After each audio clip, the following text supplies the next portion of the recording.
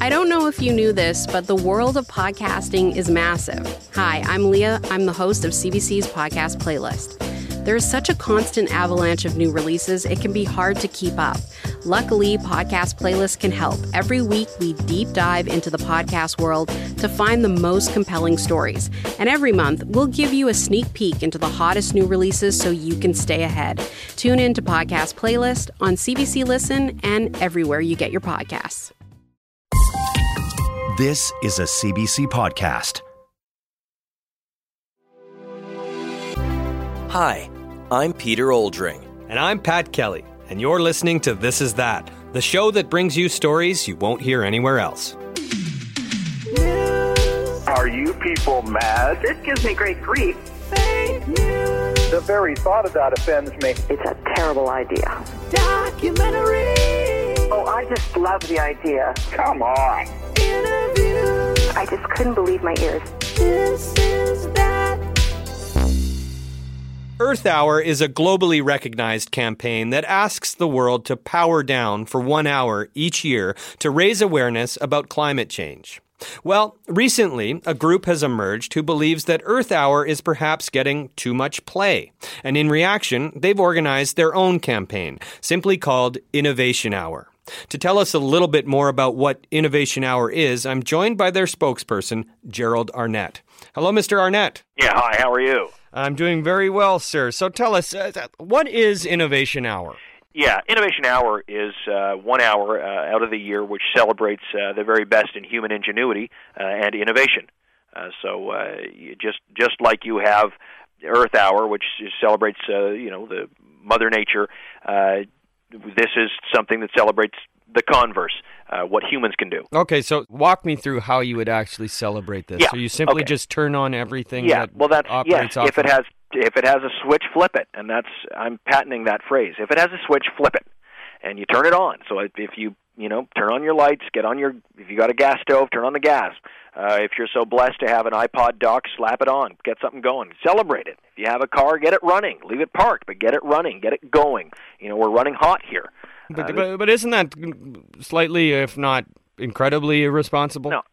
We're for an hour. I think a lot of Canadians would have a difficult time understanding why you would want to do this. Well, because we live in a society, and I don't know if you have kids. I do.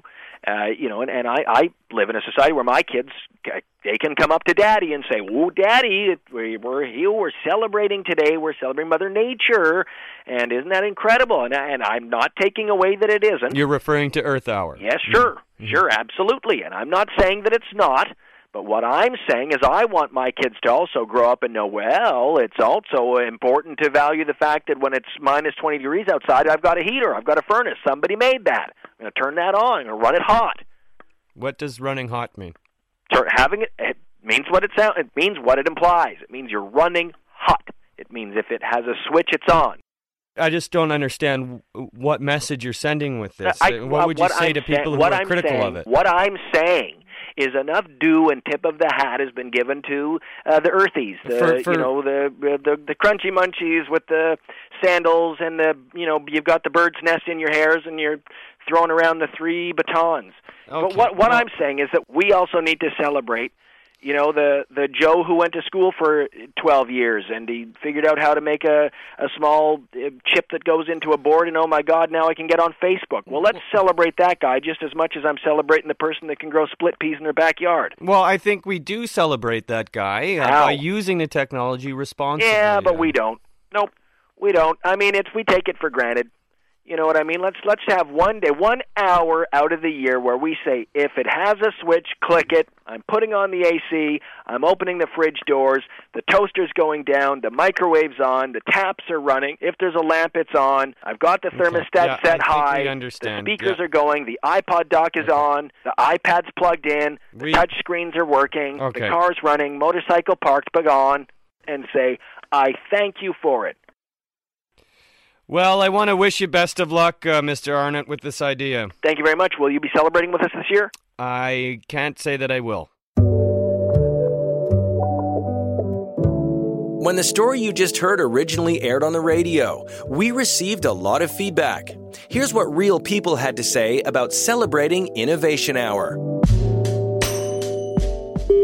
Mr. Arnott's idea of Innovation Day makes me very sad. No, I will not be celebrating with him. No. It's really unfortunate that people like that are alive. I do think that we celebrate these creations and inventions enough just by turning them on and keeping them in our pockets at all times and being hooked into them on a daily basis. I mean, how far does it have to go before it's too late? It seems like it's turning into a Margaret Atwood novel here at this point. That's a nonsense. This guy is just living under a rock or whatever. I can't believe anybody that is educated would think we need to turn on more technology for an hour and waste more energy. I'm kind of responding to the fellow out in Alberta who wants to turn on all of their equipment and celebrate technology, and I agree 100%. I totally support the idea of celebrating human innovation. I mean, we're all beating down technology and we're all hugging trees and all that stuff, but we all fail to recognize you live in a house and a society that's based upon technology. I'm in total agreement with them. I thought I started it, but whenever the vegan, lentil soup-eating, sandal-wearing hippies are all sitting around in the dark singing Kumbaya, I've got every light on and my diesel 3500 truck is idling out in the driveway because I love it. And that's what's going to get us to the next level. And now, a This Is That documentary that documents people. Hi, Joe. Hey, dear. Pull it up here. Everybody's waiting for you. Yeah, perfect. Good to see you. I got a new browser. Oh, you did? Yeah. Well, hi there. My name is Joe Ladner, and I guess around these parts, I'm more commonly known as Internet Joe. I provide internet for my community. Hey, everybody. How you doing? Here in northern Saskatchewan. And how I mean that is that I have a mobile internet unit in my truck. A couple things, too, this week. I've disabled cookies, so that's not actually going to be a problem today. And also, I have been having some problems with Flash on the new browser. And I, once a week, will pull here into Bill Hambrook's farm, right out on the field. And folks who live around this area meet on Saturdays in the afternoons, and we internet together. It's kind of like a crop share, but it's the internet. Phil, you're up next. Oh, great. Well, at this point, it runs kind of like a pretty well-oiled machine, as we've been doing this for a few years. But basically how it works is people who show up to get on the internet will throw their name in a hat.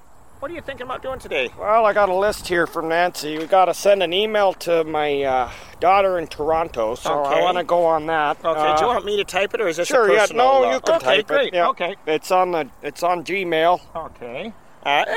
We kind of say, keep it to 20 minutes, nothing longer than that, but I can promise you this, nobody's clock watching. The message is, Hi, hun, sounds good. Sounds good. We'll book the flights for Christmas. Okay, book the flights. Love, Dad.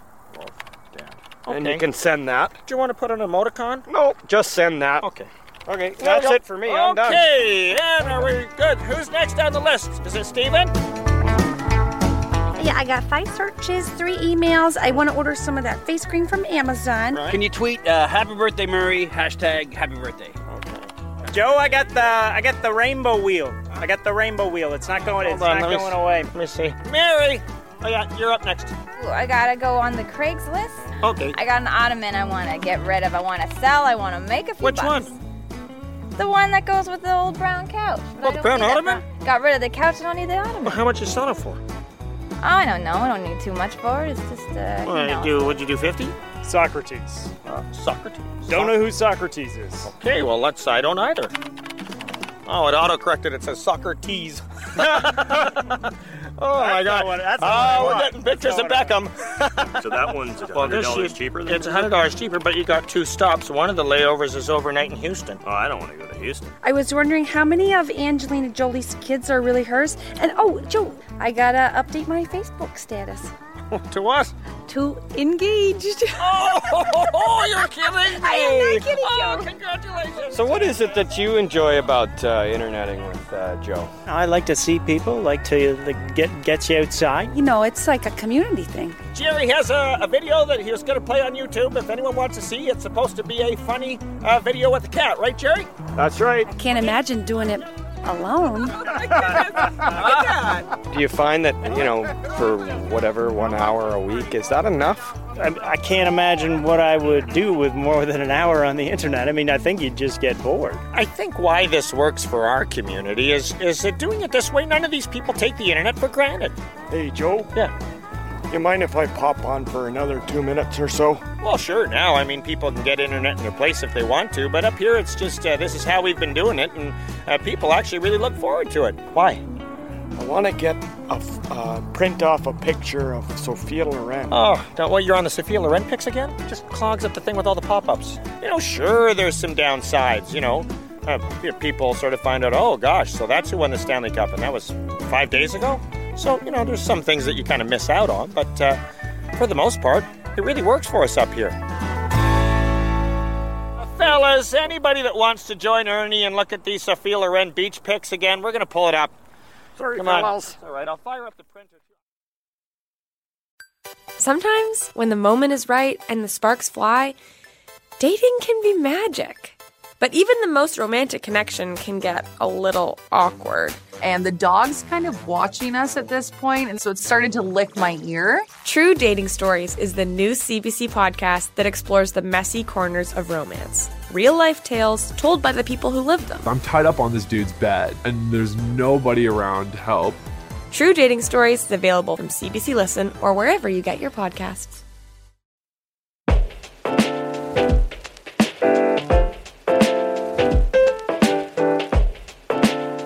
Condominium developer Jordan Petroshew has found himself in hot water this week.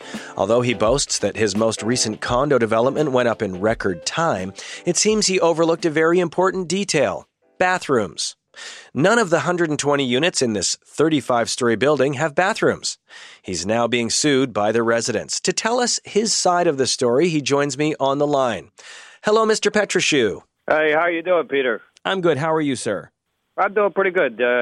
Truthfully, I have been better, but I'm doing pretty good, all things considered. Okay, so why don't we begin with hearing your side of events? Why are there no bathrooms in any of the condominium units in your building? Okay, well, first off, we are not liable for this mistake. And I'll tell you why, Peter. The show suite that we had at the sales center did not include a bathroom. So theoretically, what happened here is we had customers lining up to buy a condominium in this project knowing full well that there wasn't a bathroom, and they went ahead with the purchase anyway. Yes, but to play devil's advocate, it would seem logical that somebody that went into the show suite would have assumed that they were seeing some of the finishings and that simply it was understood there would be a bathroom. Peter, let me give you an analogy, okay? I go into a store and I purchase a shirt. I come home. I'm excited to open up my shopping bag, and I try to put the shirt on my legs as pants. I am shocked they're not pants. Yet, I went into that store and I purchased a shirt. I have no right to come back to that store and say, these pants don't work because they're not pants, they're a shirt. And that's exactly what's happening here with this condo. Well, Mr. Petroshew, then, with no bathrooms in a 35-story building, what are the people supposed to do in these condos? We have outfitted the parkade, the underground parkade in the building with 200 of the best. I mean, these are the best porta potties you will find in southern Ontario. I mean, I wouldn't even call these porta potties. They're portable bathrooms. As well, across the street from this particular building, there's a beautiful Starbucks. Beautiful. You don't need a key or anything. And so we're suggesting to residents, if you're interested in getting a coffee, go down there and enjoy the facilities in which the wonderful people at Starbucks Canada have provided for you. Well, Mr. Petroshew, how is it that you are planning on righting this wrong? How are you going to fix this? Well, once the court determines who is responsible for this mistake, which I am fairly confident that it will be the customer that will end up having to put the bill to put in the bathroom, thank God, there is room. The thing about our floor plans, and we're very proud of this, is that they're malleable, they're movable. You can fit things in in places that you would not suspect. So if you were somebody who purchased a 2-bedroom condo, that second bedroom instantly becomes your master bathroom. Right. Well, I mean, obviously, I would imagine this in some level has some impact on your business. There have been articles written that you are an incompetent developer. No. You don't become one of the biggest condominium developers in the city of Toronto by being incompetent. This is just, there's too much demand. So all I'm trying to do is keep up with what the market is dictating. And what the market is telling me is build more buildings as quickly as you can. If there happens to be some mistakes made along the way, always look on the bright side of life. We actually have one customer in this building who is not suing me. And you know why? He doesn't want a bathroom. He's actually found a way to make the kitchen work for him. All right, Mr. Petroshew, well, we certainly appreciate your time, and we will be keenly watching to see how the lawsuit unfolds.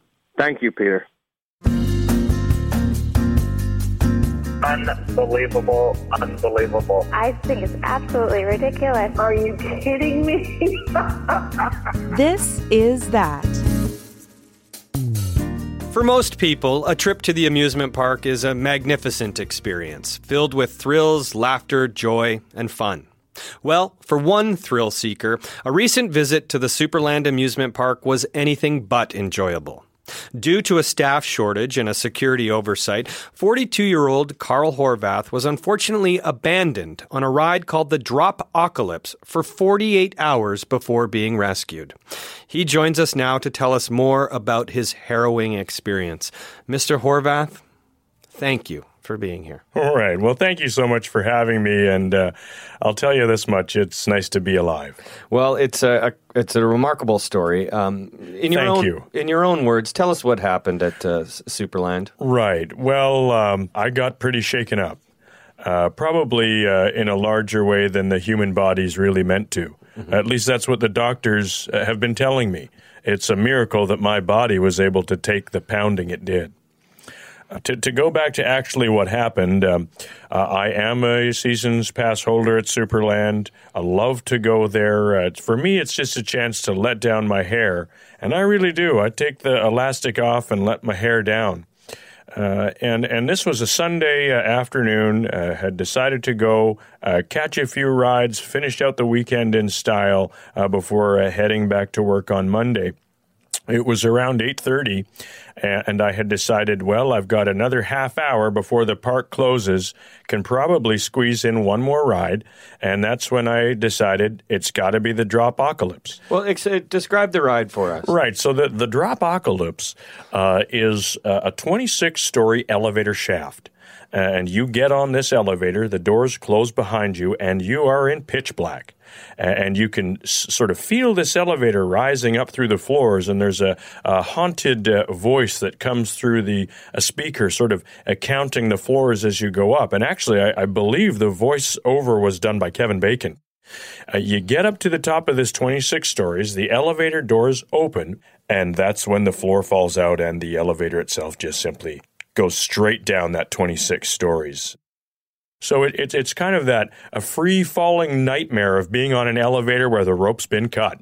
And to do that once, that's just fun. It's a good old-fashioned scare. But in my particular case, what happened is they had forgotten that I was on that ride. Yeah, so you board the ride at 8:30 on 8:30. Well, it was a little after that because, of course, I had to finish the corn nuts that I had in my hand.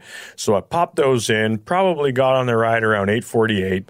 A dozen or so minutes before the park closed. So you were on this ride by yourself? Solo, yeah. I was alone. There was no one lined up there, and that was part of the impetus to go, well, let's go. I'm going to go there. I can get on that ride before the park closes. There's no line. How did you get forgotten on this ride? That's the big question. And what I've come to realize now is it was a teenager that caused this. How so? Well, the ride itself was being operated by a teenager, a 15-year-old teenager, and I think if I had known that it was a teen who was operating the ride, I don't think I would have gotten on. I mean, I think my season's pass holder senses would have been telling me, don't do this. It's a teen. So this employee started the ride and then walked away, and the park closed? Yes, Is that what that's happened? exactly what happened. Okay, so you boarded this ride at Sunday at 8:30, and you weren't park till closes noon, at 9. noon on Tuesday. That's right, noon on Wednesday. Oh my goodness. Yeah. If it had only been till Tuesday, I think I probably would have been very forgiving. But this was Wednesday. So describe what's happening to you over the course of these 2 days. Well, when it first begins, I sort of thought on the second and third drop, oh, this is fun. They're giving me an extra ride. And it wasn't until I was probably 40 or 50 drops in that I realized, wait a second, the lights are off at the park. Nobody's home. I've been forgotten. And that's when I realized, now the park doesn't open until Wednesday. And that's when it really sunk in. Just the abject horror of my situation. I mean, you have to think about this. I was dropped 26 stories for over 48 hours in a row. Each drop more terrifying than the last. I mean, I went in for a checkup after. It was mandatory. Mandatory. I had to go in for a physical after this had happened. And the doctor said, your body looks as though it has been through a nuclear fallout. Your kidneys misshapen. Your heartbeat. You've got an arrhythmia that was not there. And when we got to the end of the appointment, and I'll never forget this, the doctor said to me, you're no longer 5'11". You're 5'9". Everything had changed. Because how many times do you estimate that you did this? The loop of the fall is 2 minutes. There's a 20-second reset. When you do the math like that over the course of 50-odd hours, this was somewhere north of 20,000 drops. This is a nightmare. And I got to remind you. Were you able to sleep at all? I can't sleep.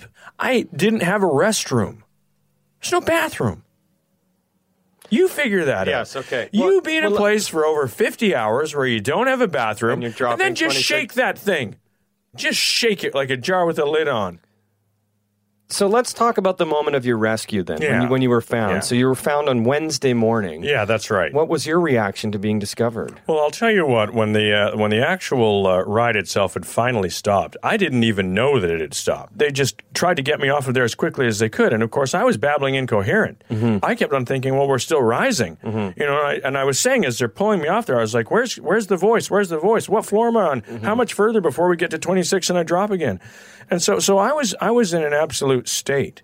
Has there been any long-term side effects? Are you still feeling the effects of this experience? It's not unusual for me to be sitting down just trying to quietly enjoy a sandwich when I'll just scream for 12 seconds because I physically feel my body dropping. Do you think you'll ever be back at a theme park again? I have to because I've still got 6 months left on that pass, and it was expensive up front, so... Carl, thank you very much for telling your story. Thank you so much. It's been an absolute pleasure to be here.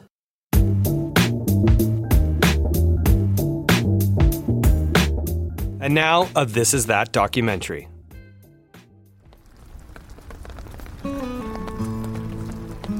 All right, fathers, pick up your soon-to-be mothers. We're going to do a river crossing. Whoop, whoop, watch out there, honey. Yep. Hi, my name is Keith Spencer, and this is my wife, Tricia. Hi, I'm Tricia Spencer, and we are the founders of Wilderness Birth. All right, parents. As you can see, the float plane is leaving. Give a good wave to the float plane. And welcome to Wilderness Birth. Yeah. Thank you. Well, where we are right now is what we call base camp. Parents have come from all over North America, and actually a couple have come from Europe. My name is Simon. I'm Samantha. Yeah, hi, my name is Douglas, and this is my wife, Sarah. Hi. Hi, I'm Pam. Hi, I'm Jeff. Oh, we're from Los Angeles. In Southern California. I think we probably came to the decision to have a wilderness birth because we just both believe that that's kind of the most natural way to bring a child into the world. I've always wanted to have a natural childbirth, and this just seemed to take it one step further. I think just the benefits, it's just getting back to nature. It's getting back to that primordial birthing cry that I think is really lost in hospitals today, and really in some home births can be quite technical. So this is just, your child is just surrounded by everything that's natural and right with our world. Mm-hmm.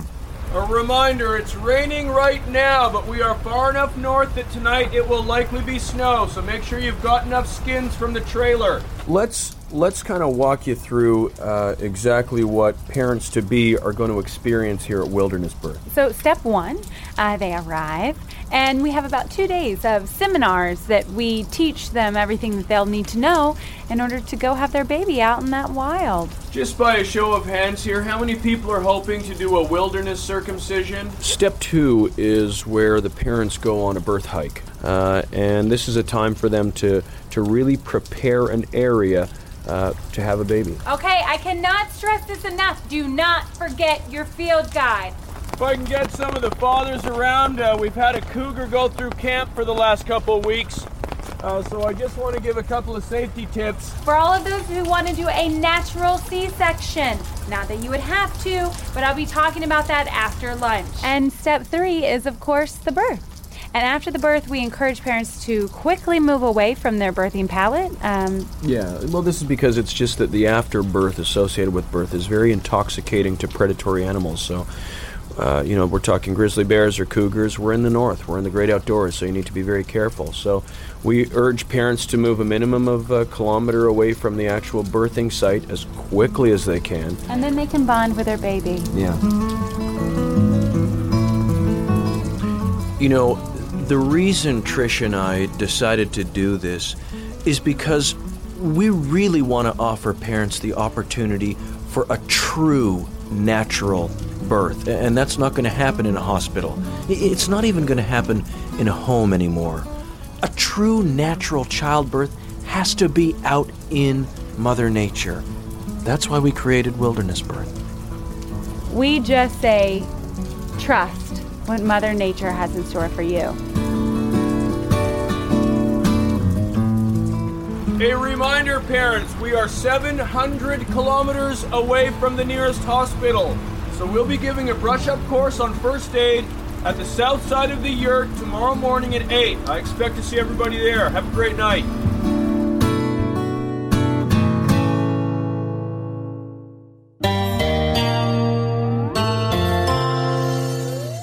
Well, that was another episode of This Is That from CBC Podcasts. This show was created and performed by me, Pat Kelly. And by me, Peter Oldring. With additional voices supplied by Katie Crown, Mary Pat Farrell, and Scott Vroman. Production support by Kelly and Kelly. Head of production, Lauren Berkovich. Senior producer and sound designer, Chris Kelly. Additional editing by Max Collins. Special thanks to Adrian Cunningham, Mike Balazzo, and Chris Straw. Roshni Nair is our digital coordinating producer. Executive producers are Cecil Fernandez and Chris Oak. Tanya Springer is the senior manager of CBC Podcasts, and Arif Noorani is the director. Thanks for listening, and remember, if it's not this, then it must be that.